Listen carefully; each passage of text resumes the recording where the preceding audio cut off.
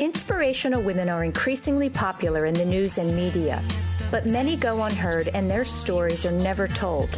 Women to Watch with Susan Rocco captures the stories of many women who truly make a difference. Women to Watch is the vehicle for developing new leaders, encouraging younger generations, and in building self-esteem for future entrepreneurs. Hello, everyone, and welcome back to another week of Women to Watch here on WWDB Talk 860. My name is Sue Rocco, and I'm thrilled to be joined today on the show by Shannan Adler. Shannan is an adjunct professor of broadcast journalism and media trends at Emerson College, and she was a previous writer and producer for CNN. Shannan, welcome to the show. Thanks, Sue. Great to be here with you. Great. Listen, I want to talk first about a little bit about your background and your years growing up in Bethesda, Maryland. Can you talk for a few minutes about that?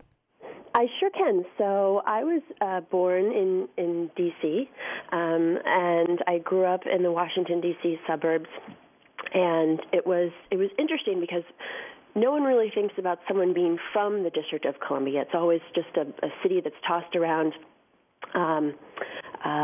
in political arenas and the like, but it's an unusual experience to be from that city, and it's a special place. And I grew up in the Washington, D.C. suburbs of Bethesda, and I went to an all-girls Catholic school for 12 years in Bethesda, Maryland, called Stone Ridge, a terrific place, which was just a wonderful place to be.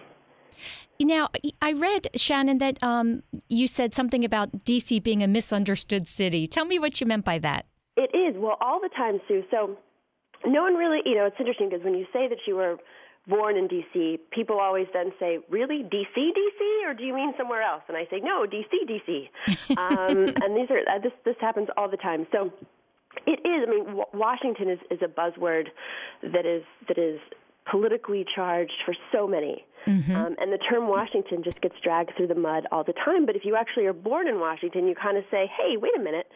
And so I think it's up to those of us who are from the city to sort of act as tour guides to those who may only be familiar with it through, political ads and political talk. And while it's certainly that is the pulse of the city, there's a lot more to Washington than that. And I think that what people have found when they, first of all, I stop people in the streets too. If I see people walking around Washington and if I see them going into some, uninspired chain restaurant, I run after them and go, no, let me take you down here. Yeah. So I've sort of been a tour guide for the last 35 years. But it is a special place, and I think people find that folks that are actually from Washington tend to actually be pretty laid back and almost, there's almost sort of this, Southern genteelness to those of us who grew up there. And I think that's not what people expect to find. Yeah, I never thought about that before, Shannan. And I actually have family in Bethesda, so I understand what you're saying. And that's a beautiful area. And there's all kinds of things going on outside of the political arena. Right. There's a whole ecosystem unto itself. Yeah. And so, but it's, growing up in D.C., it's, your local news is national news. And, right. And it's one of the few places in the world where you can call your boss and say you're late to work because the presidential motorcade is going by, which... and they know if it's true or not. Actually, they do. Yeah, they do know if it's true. And that's something I've seen so many times over my life. I can remember standing in my front yard and watching the motorcade go by as a child and thinking to myself, this is a special place. This is a special place to be from. And I didn't really quite get it. I spent a lot of time as a little kid going to summer camp right by the National Cathedral, which is just a beautiful place. And these tour buses would pull up, and I'd be outside in my soccer shorts with my little summer crew, my summer campers, my fellow campers, and these people would be getting out and taking photographs. And I thought, gosh, I'm playing soccer in the middle of the day, and these folks have come from all over the world to see my city, and that's something that's pretty special. Yeah, that really is. Listen, I want to talk for a few minutes about your experience in an all-girls Catholic school, because I don't think any young lady can go through that type of schooling and not have it be a part of what shaped her. And, I'd love to know your take on that experience and how you think it has helped with your leadership. Sure. Well, first of all, I went to, so as you said, I went to this all-girls Catholic school, but they were on the lookout for me because they knew I was coming because my aunt was a nun. And so from the time I was little, the nuns would sort of come up to me and say, do you think this is a path you might want to pursue? And I thought, I don't know, I'm 6. And when you're Catholic, we used to joke in my family that the nuns would say, did you get the call from the big G, like God, in other words? Did God call you to, You're right. And I thought, no, this probably isn't the path for me. But so they were on the lookout for me before I got there because my aunt, the nun, kind of made the call and said, hey, my niece is coming. And but it was terrific, and particularly the school I went to. It's called Stone Ridge. It's right in Bethesda, Maryland. It's right next to Bethesda Naval Hospital and the National Institute of Health. And it was so wonderful for me. I mean, they really were my family, and I was there for 12 years, so I was a lifer, first grade through 12th grade. Mm-hmm. And to this day, these women are very much in my life, and particularly for me when my parents divorced when I was in middle school, and a lot changed at home, and that was difficult. And so to have that consistent family at school was just terrific. And also, being an only child, I'm an Irish Catholic only child, which is just unheard of. Yes, it was just awesome to have, this community that I could spend time with. That was terrific. Yeah. Well, I know that there was someone else in your life that probably you would consider maybe a mentor, and that was your grandmother. You did mention to me how much of an influence she was in your life. Talk about her for a few minutes. She was terrific. My grandmother grew up on a farm in Iowa, and when she was 18 said, you know what, I'm out of here. This has been great, but I want some new experiences. So she changed her name from Agnes to Rita, moved to New York City at the age of 18, knew not a soul. I think she got a job, like a secretarial post. Then she met my grandfather, who was a divorcee at the time and 10 years her senior.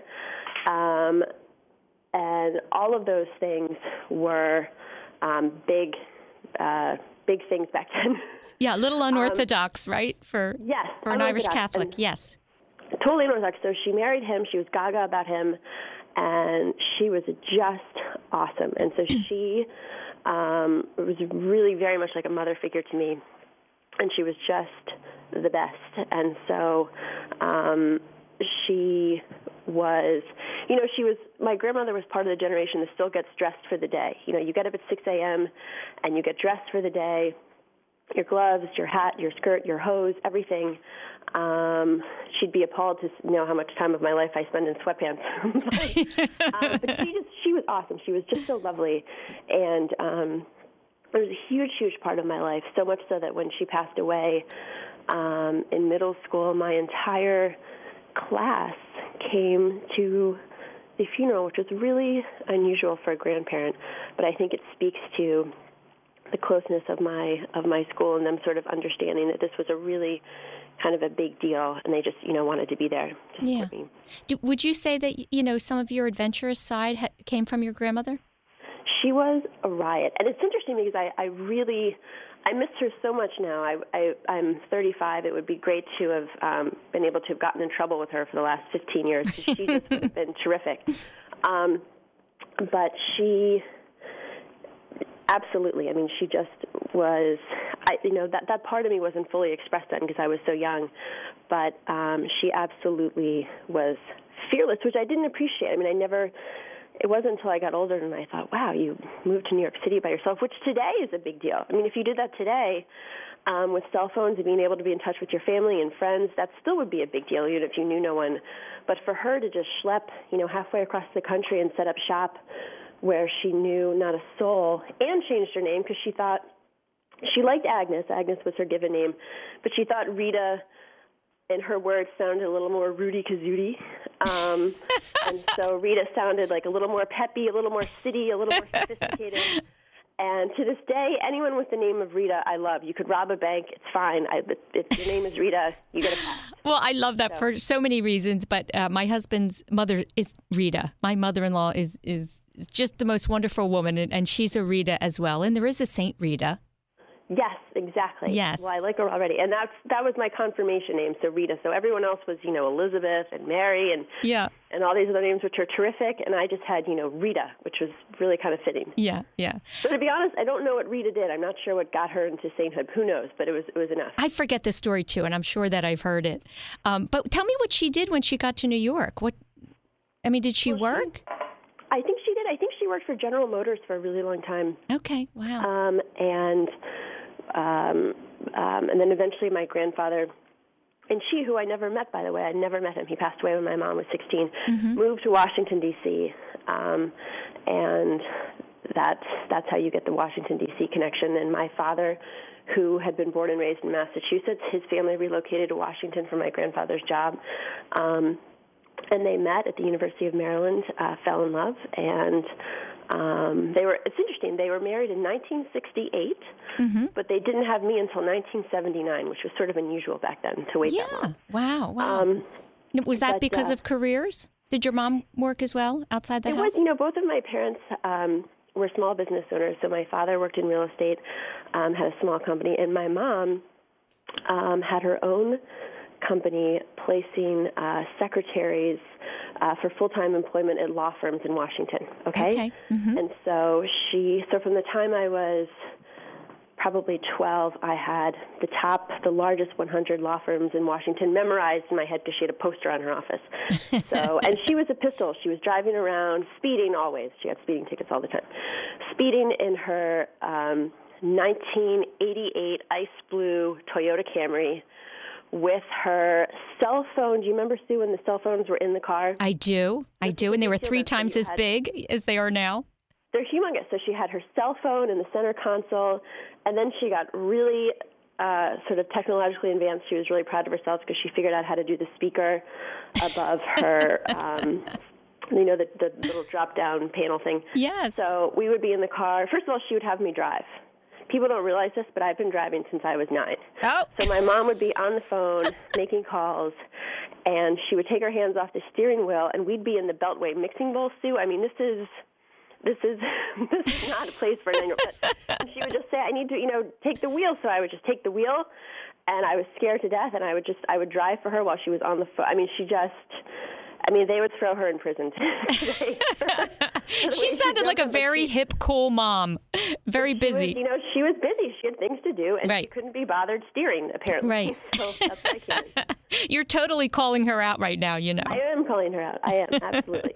But I will tell you, she is the best. So when you live in the city, anyone listening to this knows, when you live in the city, parallel parking is do or die. You live or die by parallel parking. And she was terrific. She was fearless. She was fierce.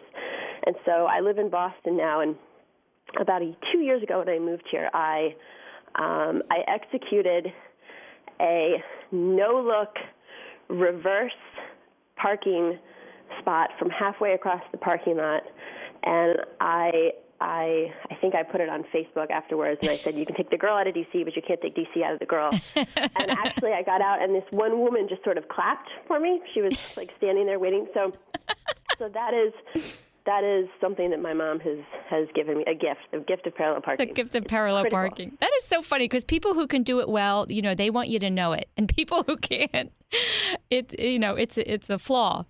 Exactly. Yeah.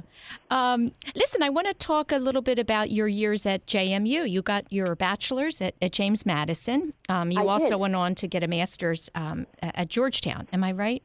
Right. So yeah. I was a late bloomer, Sue. So I actually left college when I was a sophomore. So I started off at Elon in North Carolina, and I left after my sophomore year. I just really wasn't ready to be a full-time college student then. I really sort of struggled in my early 20s. And so I left Elon, and for the next 5 years, I had every job you could possibly think of. I worked at a law firm. I worked in retail. I worked for a roofing company, even though I knew nothing about roofs. And the thing about working for a roofing company is the phone only rings when it's raining, because that's when people's roofs are leaking, but that's when I can't send people out to fix it because it is raining. Right. So I had every conceivable job that you could ever possibly imagine. And then when I was about 24 or 25, I kind of had this wake-up call and thought, this is something I really want for myself. I would like to get this degree. And so I went back to school, and I went to JMU. I got a great deal. My father was a Virginia resident, and so I was in-state, which was terrific. But it was different because I was really a professional student, so everyone was much younger than I was. I was 25, and I had 3 different jobs. So I was taking 17 credits, working 3 jobs. I had my 1991 Jeep that I loved, that was on its last legs. That was great. It was the old Jeep where you feel like you're driving around on a couch. It was awesome. They don't make them like that anymore. Where they're about to roll over on any turn. Right, and I don't know if you remember that government boondoggle, Cash for Clunkers, a couple years ago. I finally let go of my Jeep because they gave me, an enormous amount of money to do so, which a lot of people in the country did. It was the whole point was to get these cars off the road. Right. And I just, and so I traded it in for this Jetta, and nothing against Jettas. It's a lovely car, but I was so attached to the Jeep that my husband and I were in the parking lot, and we dropped off the Jeep, and I had like a conversation with the Jeep. I kissed it. I cried. It was this whole thing. And the people at the dealer were like, what is she doing? So I had this whole emotional goodbye because I'd grown up with this car. And then I got into my new car, and this is going to sound so ridiculous, but I didn't want my Jeep to see me leave in the Jetta. So I went like the long way around the dealer, and it was like sitting there in the parking lot. I felt so bad for it, so I went and my husband was like, "Oh my, what are you doing?" So Shannan, this sounds like a sitcom. It was the whole thing. So when I was at JMU, I was all business too. So I commuted between DC and JMU, which for anyone listening is about a two and a half hour drive. Mm-hmm. And so I had a little apartment on campus where it was myself and my little dachshund. He was my travel buddy. And I would go to school from about 8 in the morning until about 10 o'clock at night, Monday, Tuesday, Wednesday through Thursday. Thursday, I would hop in my Jeep, drive down to D.C., where I was a columnist for 2 local Washington newspapers. And that's really why I needed to be in Washington, because the people I was interviewing were in Washington. So I had a weekly column. I wrote for the Purcellville Gazette and the Alexandria Times, 2 small newspapers, but they really were terrific for me because they weren't paying me anything. So I had carte blanche to write about whatever I wanted, which was great. Mm-hmm. And it was wonderful. Years later, when I would go to CNN, which was an extraordinary opportunity, and in many ways, I did miss the full freedom of being at a much, much smaller outfit. But I did this commute for 2 years. And it was wild. It was the most productive I've ever been. I'm actually almost the most proud of those 2 years, of almost anything else. And then I left JMU and was able to get a job at CNN, and I was just so thrilled. I remember weeks leading up to the interview, I really wanted to sound sharp. And so I watched C-SPAN for hours on end, C-SPAN 1, 2, and 3, just in case they were going to ask me about some obscure House bill that was going to pass or something. And I'll never forget waiting in the green room at CNN, and I was so nervous. And they bring you in, and then, as anyone who's listening can appreciate, then you don't hear from these people for months. And so you have no idea how it went, and so you're writing them letters. And I tell my students at Emerson, you've got to send letters. You've got to do that personal touch. If you just send, a resume out into outer space, that does no good. You've got to follow up personally. Mm-hmm. And so I finally heard from them, and I was just thrilled. And that began a 5-year adventure in Washington during the 2008 presidential election, which was just a wild time to be working in cable news, particularly at CNN, because at that time There were so many voters across the country who truly were conflicted, who truly were undecided. And so at that time, CNN was the place where they came to figure it out. And so it was up to us to present all the information as best we knew how so that they could make that decision.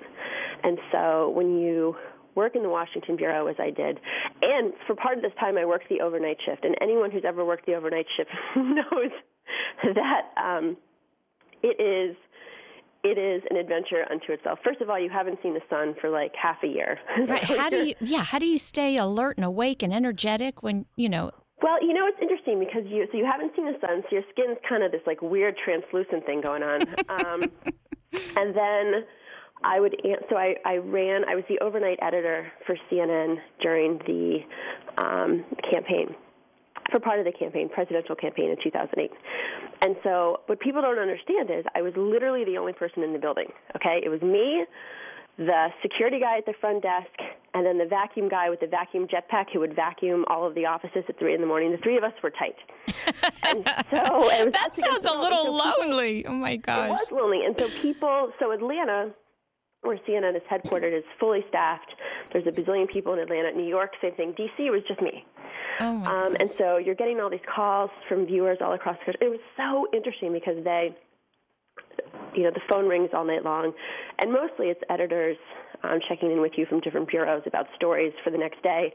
And also I was managing 15 to 25 camera crews who were following all of the presidential candidates all across the country, which is tricky because I'm sure you recall, but you had the Fred Thompsons of the world, Giuliani, Mike Huckabee, not Palin yet. This was too soon for her. This was in 2008. Hillary, and tracking these folks from state to state, from day to day to day, is an algorithm unto itself. Right, and and making sure you get every single solitary fact and comment, and it's right. And it was so interesting, particularly being on the overnight shift. You come home in the morning, and my husband and I live in Washington, D.C., right in an area called DuPont Circle, which is a really busy area, lots of foot traffic, lots of cars, lots of this. And when you work the overnight shift, you realize that the world truly is not built for people who are trying to sleep during the day. And so it is, I can remember I would go into my front window, which sat on a main artery in Washington, D.C., and so there's all this foot traffic of people going to work in the morning. And I'd be sitting there at 9 a.m. with a martini. And people would look up at me like, oh, my, what is she doing? And she has a problem. I thought, listen, guys, Obviously. I just come off a 12-hour shift. It's my evening. So right. It is kind of thing. And the one thing I will say is that my boss at the time,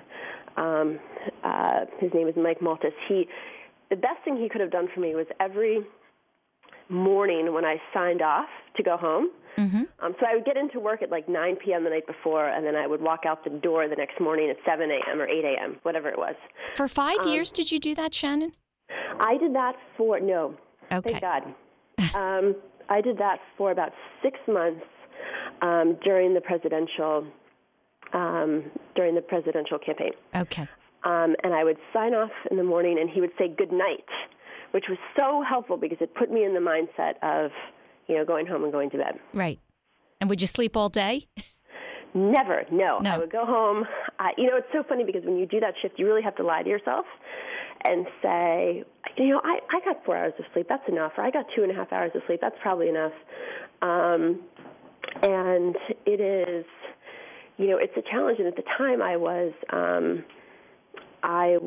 engaged, and I said to my boss, if it's possible, it'd be terrific if I could at least get off the shift the month before my wedding because, my skin is like this weird color, and I haven't, and I'm a little cranky, and I don't drink coffee, so up until recently, I'd never had a cup of coffee in my entire life. So staying awake was difficult. So sometimes I would, when no one was around, they'll know this now because I'm telling you, I would literally just run around the floor and just do a quick 360 around the studios just to kind of get myself pumped up. And as I said, the three of us, myself, the head of security, and the vacuum guy, it was basically the three of us against the world. And so at 3 in the morning, we would all go to the vending machine and share a bag of Doritos, which was sort of our thing.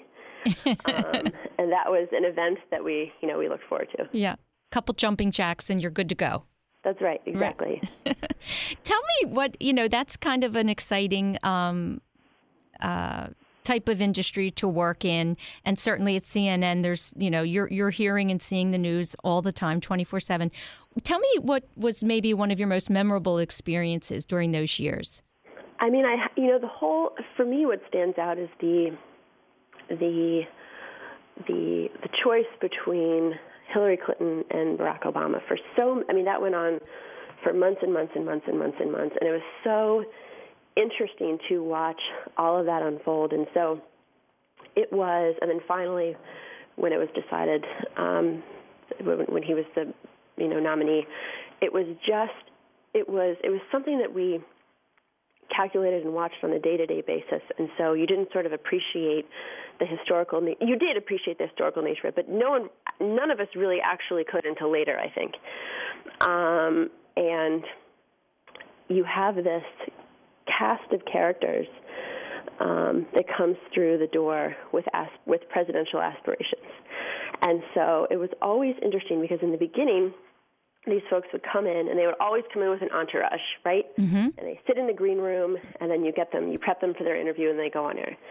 And then as, many of them dropped out, they didn't have the support for whatever reason. And so as their support dwindles, so does their entourage. So whereas 4 months earlier they may have come in with 10 people, now it's just them and one other person. Right. Or, whatever it is. And it was just such an interesting time to be so up close. And I think we really had a responsibility to the viewers.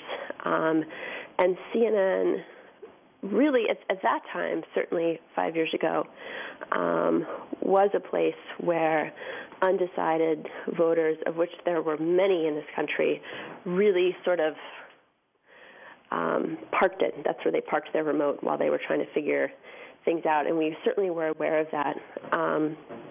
And it was, we certainly don't get into politics personally at the office at all. And it was certainly interesting to see how this played out with all of these candidates. Well, and especially with the, the concept of, would we, for the first time, have a female president? That's a huge topic. Huge. And of course, that is, that's an evergreen topic that's relevant again very much right now, and we'll see what happens. And actually, tomorrow there's the Massachusetts Conference of Women here in Boston, Massachusetts. Secretary Clinton will be speaking. I will be there. Good. Just to hear her. Yeah. But I'm actually there on behalf of the Junior League of Boston, which is a women's organization, which is an international and national women's organization, but we have a Boston chapter, so several of us will be there tomorrow.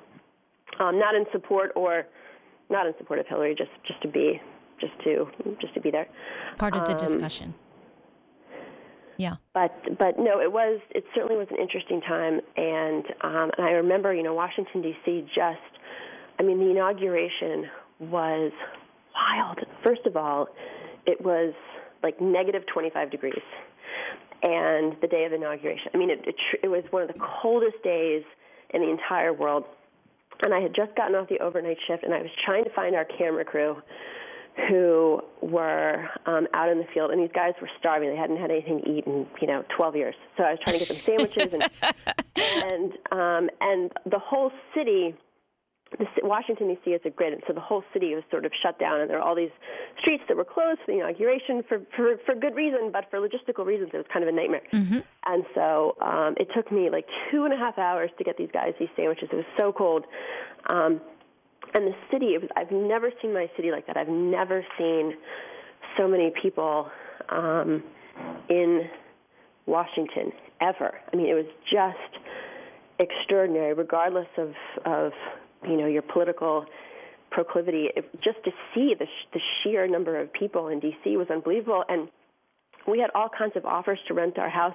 Sue, you and I could have retired by now if we decided to rent our house for that week. I mean, it was just wild. People were coming from all over the world and saying to people, I will rent your apartment, I'll sleep in your tub, whatever. I just want to be there. That's going to happen here next year when the Pope comes to Philadelphia. Yes. People are talking about renting out their homes. No, absolutely. He is so I have to say, as someone who is Catholic, although I can't tell you the last time I've been to Mass, he is really changing the landscape in many ways. Definitely. For the way in which, at a time when it is so critically needed, there's a shortage of good leaders in the church. And I will say that nuns, in many ways, are the backbone of the Catholic Church. They are the ones that do the social work. They are the ones that do the outreach. They are just critically important to the infrastructure of the church. They are just awesome. And I think, a lot of people think of nuns as, I don't know what people think. They think of them as, maybe conservative in some way or kind of strict or what have you. And the nuns I knew were hysterical, were, my aunt the nun had, I think, 2 master's degree and a PhD. She could have written her own ticket anywhere, but really felt called to service, which was a great lesson for me early on, which is one of the reasons why I feel it's important to me to serve now. And I do that as often as I can. And in fact, I think I was talking to someone about this the other day. It was the nuns that brought me to a local watering hole and gave me my first beer. Well, they have to have a vice, for all the stuff they see and the hard work they do. They're certainly allowed to do that. They do. And in fact, my aunt's order was, so if you'll recall, they used to all wear the habit, which is, quite frankly, it's itchy, it's wool, it's awful, Yes. And so her order was one of the first that said, to heck with that, we are not doing that. That is no good. Right. So, we're taking them off. We're not doing that. We're not doing that. So they were very ahead of their time. Shannan, listen, we have to take a quick break for our sponsors. And when we come back, I'd love to get right into your decision to leave CNN and become a teacher. Perfect. We'll be right back.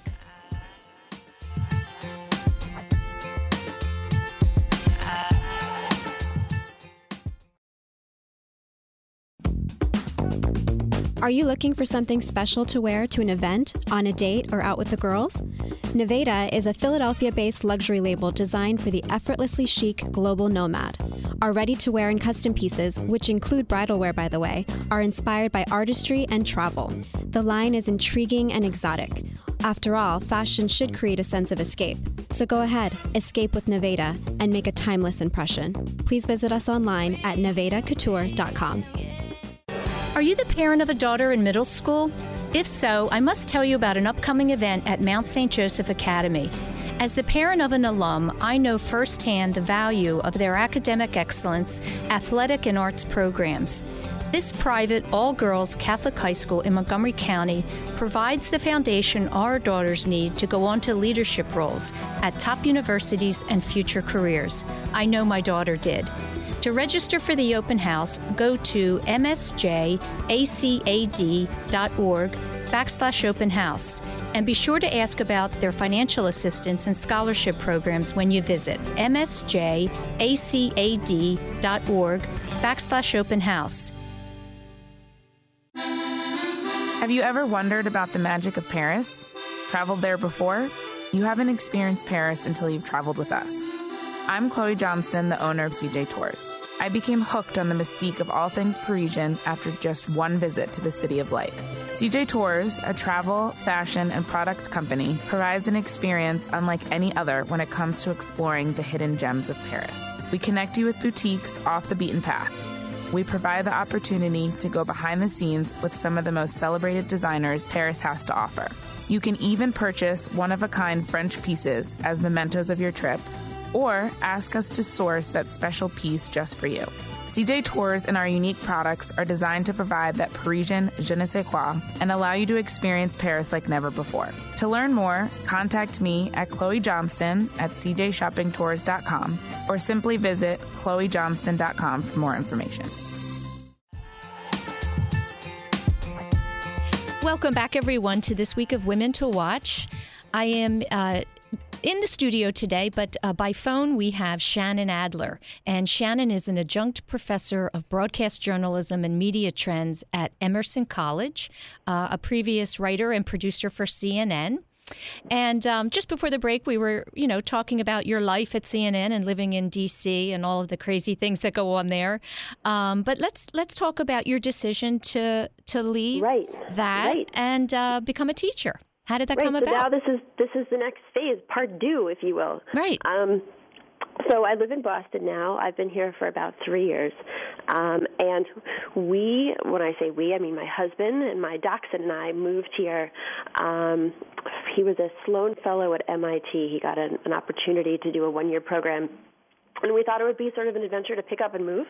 And so we did. And I got an opportunity. So Emerson College, where I teach now, Emerson College in Boston is a communication and film school. And so the students we have, unlike a lot of college campuses where students are really kind of undecided and sort of figuring things out, the students who are at Emerson are there for a reason, and that is because they know that they're going to go into some derivative of those fields, right? So they're there because they want to be there. And so they had an opening for an adjunct, and a friend of mine who works at the college, who's just terrific, his name is Jack Casey, he runs the radio program there, WERS, called me one day and said, can you get over to campus because we'd love to talk to you. And I said, well, sure. So I was crossing the street. I was on the phone with him. And he sounded kind of urgent, and he's not really an urgent guy. He's been on the radio for 40 years. He's a really calm and measured guy. Mm-hmm. And I said, sure, Jack. I said, is like a teacher sick or something, or do you want me to be a guest speaker? Is that what – it wasn't really clear what he wanted, and so I didn't really sort of understand what he was asking me. And so I remember I was crossing the street and I was asking him, I said, is it that you guys need a guest speaker? He said, oh, no. I said, I didn't realize that there was an adjunct position opening. I just knew that he wanted me to get over there. Okay. And I said, does a teacher have mono or something? Do you need me to fill in for a day? What is it that you're saying? Why are you being so cryptic? Tell me what you want. Right. So I was crossing the street and I said, I don't get it. I said, who's going to teach the class? And he said, you. And I almost actually got hit by a bakery truck. And I went, oh, my God. I thought, well, this will never work. I've never taught before. I have no business being in a classroom. This will never happen. So I walked over to Emerson. It was just right around the corner from where I lived in Back Bay, Boston. And I was really casual and laid back. And I met this woman named Marcia, who's been at Emerson for a long time. She's just terrific. And we sat down. And so I went into her office thinking there's, as my students would say, 0% chance times infinity that this is going to happen. And so I was just really relaxed. And after 30 minutes of speaking to her, we had all these people in common in the business, both print, radio, and television. She's been around for a long time. She's just terrific. And I thought, this light bulb went over my head, and I thought, oh, my God, this might actually happen. This is so crazy. That was a pivotal moment that he believed, that he picked up the phone and called you. He saw that you had this ability. It was wild. And so they offered me this class. It was a graduate-level course. And I thought, oh, my God, these people are going to know more than I am. I'm not going to have anything to show them because when I was at my graduate program at Georgetown, this past May, received a master's in international relations at Georgetown at the School of Continuing Studies, which is targeted to folks like me who are working full-time, who are only able to go at night. And my class at Georgetown had some heavy hitters in it. I mean, the students were just phenomenal. And in some cases, the students had been working in the industry as long as the professor. And so when they told me I was teaching grad school, I thought, oh, God, I hope I'm able to contribute to these students, and I walked in the door, and they were all, 23 or 24, and I thought, oh, thank God, at least I can. At least they're younger than me. So that was my first foray, and I was absolutely terrified. I don't think people, teachers have feelings too. We get scared as well. Mm-hmm. I still get scared. It's when you're staring out into a sea of faces, you really read body language, and you're really trying to engage as much as you can. And so my teaching methods, I think, are totally unorthodox. I would love to be a student in your class, by the way, Shannan. I'm telling you right now. We have a lot of fun. I bet. But and so I'm not. My brain isn't programmed that way. And so the best I can do for my students is what I try to do every week is really give them kind of a real-world taste of what they're going to find. And so the more academic structuring is left for my colleagues who really kind of get that and have been doing it for a while. But for me, it's I want them to be able to walk in the door, hit the ground running. And we talk about a lot of things that you won't find in textbooks. We talk about gender discrimination. We talk about kind of the unseen side of publishing. We talk about what they can expect, and it is. I honestly, Sue, I spend hours and hours every week preparing these syllabus because I just my nightmare scenario is somehow not serving them, is somehow not giving them everything they need to succeed, and so. It is, and we have conversations about news and the business of news, and that's one of the things that a lot of students don't understand, which is it's not enough to being a good storyteller, crafting a story. Those are all very important things, and knowing how to execute and produce and write. And but you have to understand the business model of news. And when you do that, when you walk in the door, you're just much more likely to succeed. Yeah. So those are some of the things we talk about. And I've also been talking to them about native advertising, which is something that I've been speaking about lately. Yes. I was in London a few weeks ago giving a talk about native advertising, and I was just, in the last 2 weeks, appointed a Poynter Fellow at Yale University, so I'll be there in the spring. Congratulations. Thank you. I'm excited. So we'll see how that goes. I just got an email from them today, and we're going to work on the syllabus. I'll work on the lecture. But one of the things I talk to my students about is the publishing model, and how that's changing. And so publishers have seen so much revenue just walk right out the door because of Facebook and Twitter and people getting their news elsewhere. Mm-hmm. And so what they've done, Sue, is they've turned to brands. Nike, and they turned to companies and brands, and said, let's create content together that will live on our website that matches the editorial environment that we have, that is co-produced. And so what that means is you may open up the New York Times and see an article on natural gas. And you're reading through the article, and what you may not realize is it's actually not an article, it's an ad, but it's an ad designed to look like an article. And so there is no precedent. So sponsorship in news programming is nothing new, Sue, as you know. So you you're probably too young for this, but back in the day there was the Camel News Caravan, which was Camel Cigarettes sponsoring, the NBC News broadcast. It was, and whether you feel that's okay or not okay, but it was right out there in the open, the Camel News Caravan.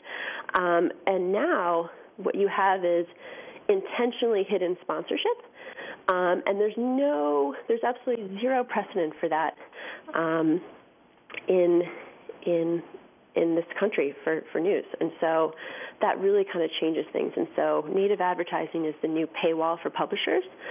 And it's $1 billion business. It's growing. And I wanted my students to be aware of what that means for the publishing model, because it really is, changing the landscape quite dramatically. Shannan, do you think it's a good thing? Well, it's interesting. So it's it's really easy for someone in an academic ivory tower to wring their hands and say, this is bad, this is bad, this is awful, this is the death of journalism, we're all going to die. And that's really easy to do, but at the end of the day, you've got to pay the bills. And for right now, native advertising is paying the bills. And so, I mean, there have been considerable layoffs all across the board of really good people who have worked really hard, but their news organizations aren't able to sustain them financially. Yeah, So, it's a complicated topic. I think that, the whole introduction of technology into society and how it rapidly changes daily. I would imagine you were talking about how you prepare, for your classes, and current events is certainly a topic that I think you would bring into the classroom. And because we have access to so much information globally. So a good example of that, Sue, is just this week I was talking with my students about Ferguson, everything that's happening in Ferguson, Missouri. Mm-hmm. And one of the things we were talking about is the way in which news finds us. We don't necessarily find news. In other words, there are algorithms out there on Facebook. Let me back up for a second. If you compare news about Ferguson, and if you look at Facebook and you look at Twitter and the conversations that were happening on Facebook and Twitter when Ferguson happened back in August, mm-hmm. The shooting happened on August 9th. So Twitter was just blowing up with tweets about Ferguson. So much so that mainstream media finally decided to do something about it 2 days later. Okay, so Twitter was just hashtag Ferguson, hashtag Black Lives Matter, hashtag, just so many conversations were happening on Twitter about Ferguson, really important conversations. Facebook was talking about the Ice Bucket Challenge. Facebook absolutely was not a part of that conversation at all. And the reason for that is because Twitter is a neutral news platform. In other words, we shape what Twitter is, whereas Facebook has an algorithm that only gives us news that it thinks that we want to see. And so how in the world would that algorithm ever function to let us know about Ferguson? It wouldn't, unless you already lived in Ferguson or liked a business in Ferguson on a Facebook like page. So if you only got your news from Facebook, which 30% of adults do, you would have had no idea about Ferguson whatsoever. Yeah, that's and so we talk about how social media, particularly Facebook, segregates us, because Facebook has spent a lot of money to develop algorithms that show us what it thinks we want to see. By where we click, right? Just exactly. to kind of simplify it, right. The early precedent for this was TiVo. If you remember, TiVo came out. It was a huge deal. Mm-hmm. And so TiVo did that for us as well, right? So there was this great article, I think it was in the Washington Post. The title of the article was, "My TiVo Thinks I'm Gay." And it was a great article about this woman, and I don't remember if she was gay or not gay. That was sort of irrelevant. But she liked Will and Grace. And so her TiVo, and I'm sure you remember the show Will and Grace. Yes, one of the funniest shows ever. Yes, so her TiVo went, "Oh, you like Will and Grace? Well, then here," and it just gave her all of these other shows with a cast of gay characters. And it was just so interesting because just from that one thing, TiVo thought, I know exactly what you want. Right. And in many ways, Facebook is doing the same thing. It's sort of saying, oh, you clicked on this, oh, you shopped here. We're going to aggregate the news and give you what you want to see. Got it. And Mark Zuckerberg just last week said that they are now in the business of personalized news.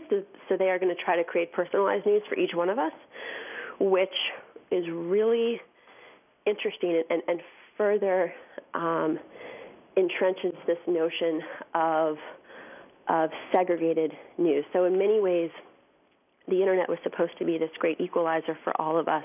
All of this information was going to be accessible to anyone who wanted it. And what's happened is the Internet, for many of us, has become just an echo chamber, a loop that only validates what we already believe. And so that's one of the things I want my students to be careful when they are thinking that they're getting all the information out there. So I have I have a good friend who's Iranian, and it's so interesting because the stuff that she gets in her Google alerts and her Facebook and all that kind of stuff is completely different from what I get. Well, I want to see that stuff. So yeah, it almost keeps us narrow-minded, right? Very much so. And yeah.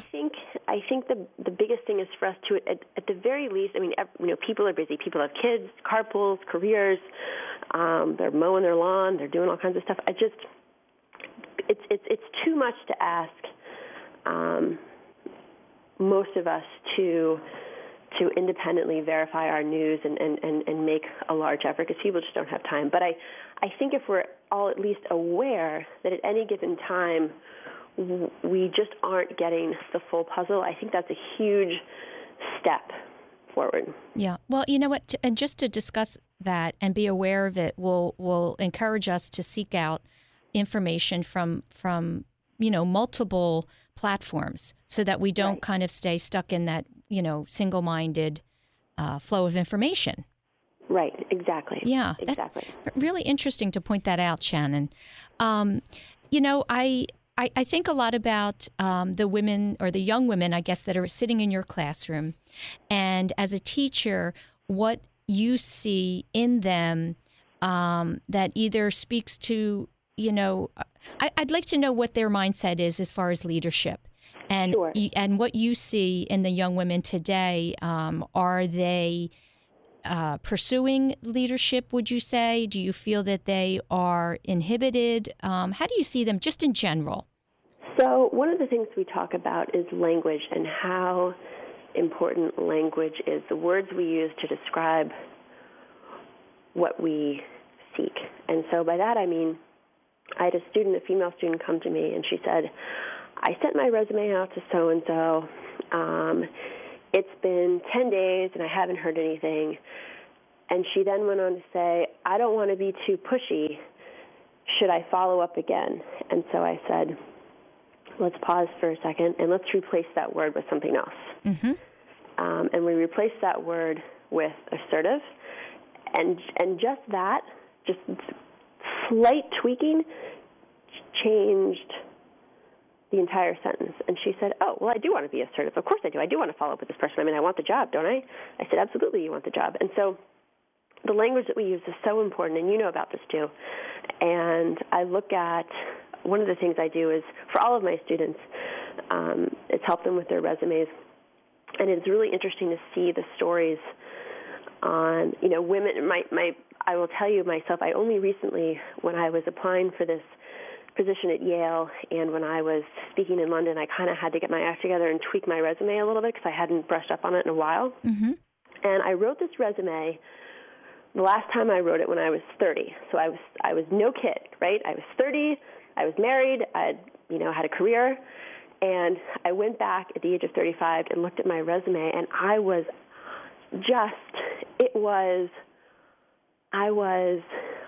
appalled is not the right word. It was so interesting the way in which I described my skills and abilities in my resume.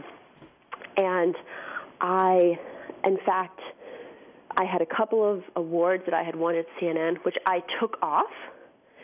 And I remember my husband said, where are those 2 awards? Where I don't see those. Where? Because we both edit each other's, we both, we serve as each other's editors. Right. And he said, where are those 2 things? Where did you take them off? And I said, I just didn't want to sound too, Oh, no. Yeah. And actually I did that when I was in my mid-20s, so we put those back on. And yet still, even when I wrote it when I was 30, I just missed the boat so profoundly.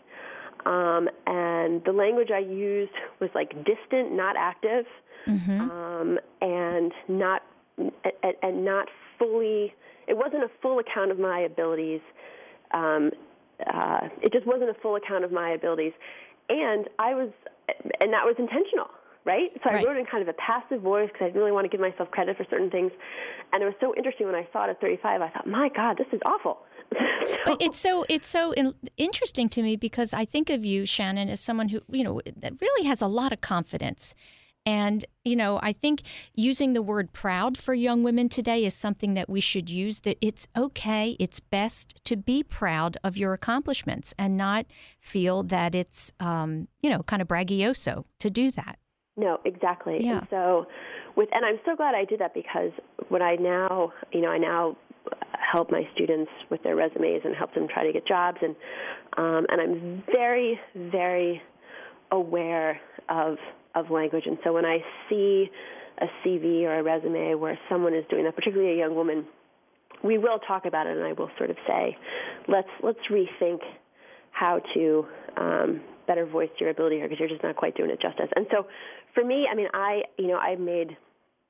fell into many of these traps in the professional world, not advocating salary-wise for myself, not being fully prepared to have a conversation about salary, and it's through my numerous mistakes that I think that I can be helpful to my students now, and also because I didn't really enter the workplace in a serious way until I was about 26 or so, 25, and then at that point I was at CNN, and so I just did not have the tools then that I do now to advocate for myself. And so I think my students in many ways are light years ahead of me. I hope they are, in terms of advocacy for themselves. But there still is that language, Sue, that it's so interesting. It's so subtle. Exactly. But when I pick up on it, it's something that we sit down and talk about so that we can sort of restructure the language so that it's not holding us back. Yeah, I agree with you so much. I think, you can point out one word that someone is using and change it to the appropriate word, and it changes their whole mental attitude about, what they're saying. I couldn't agree more. No, it absolutely does. Yeah. It absolutely does. And the other thing is for my students is they, unlike you and I, everything they do is recorded forever. And so particularly women. And so employers are going to, your Twitter page, your Facebook page, and all that kind of stuff. And so the digital memory is permanent. And so that's another thing that that my students have to think about, that you and I, frankly, didn't have to think about. And that is, the trend now is for each person to be a brand unto themselves. And you craft that brand through Instagram and Twitter and Facebook and blogs and all that kind of stuff in a very public way.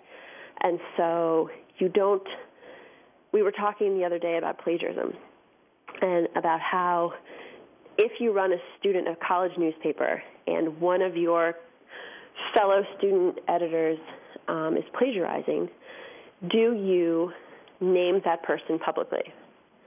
And if the answer is yes, then you understand that the Internet's memory is permanent and that person forever, when you Google them, will be associated most likely with that moment in their life, which was not a good moment for them, and whether or not that's fair. And how particularly my journalism students, more so perhaps than any other profession out there, do what they do publicly, right? So if they screw up, if they write an article that's incorrect or inappropriately sourced or borrowed from somewhere else without attribution, that is a public thing, and that is there for all eternity. And so how do you draw the line between nurturing them as students and giving them all the chances that one deserves when they're developing their craft versus doing what the business calls for, which is to say, this is not okay. There needs to be a transparent process in which there's a mea culpa, and you need to learn. So it's tricky. It's tricky. Shannan, you know what? We're at the end of the show. And I thank you so much.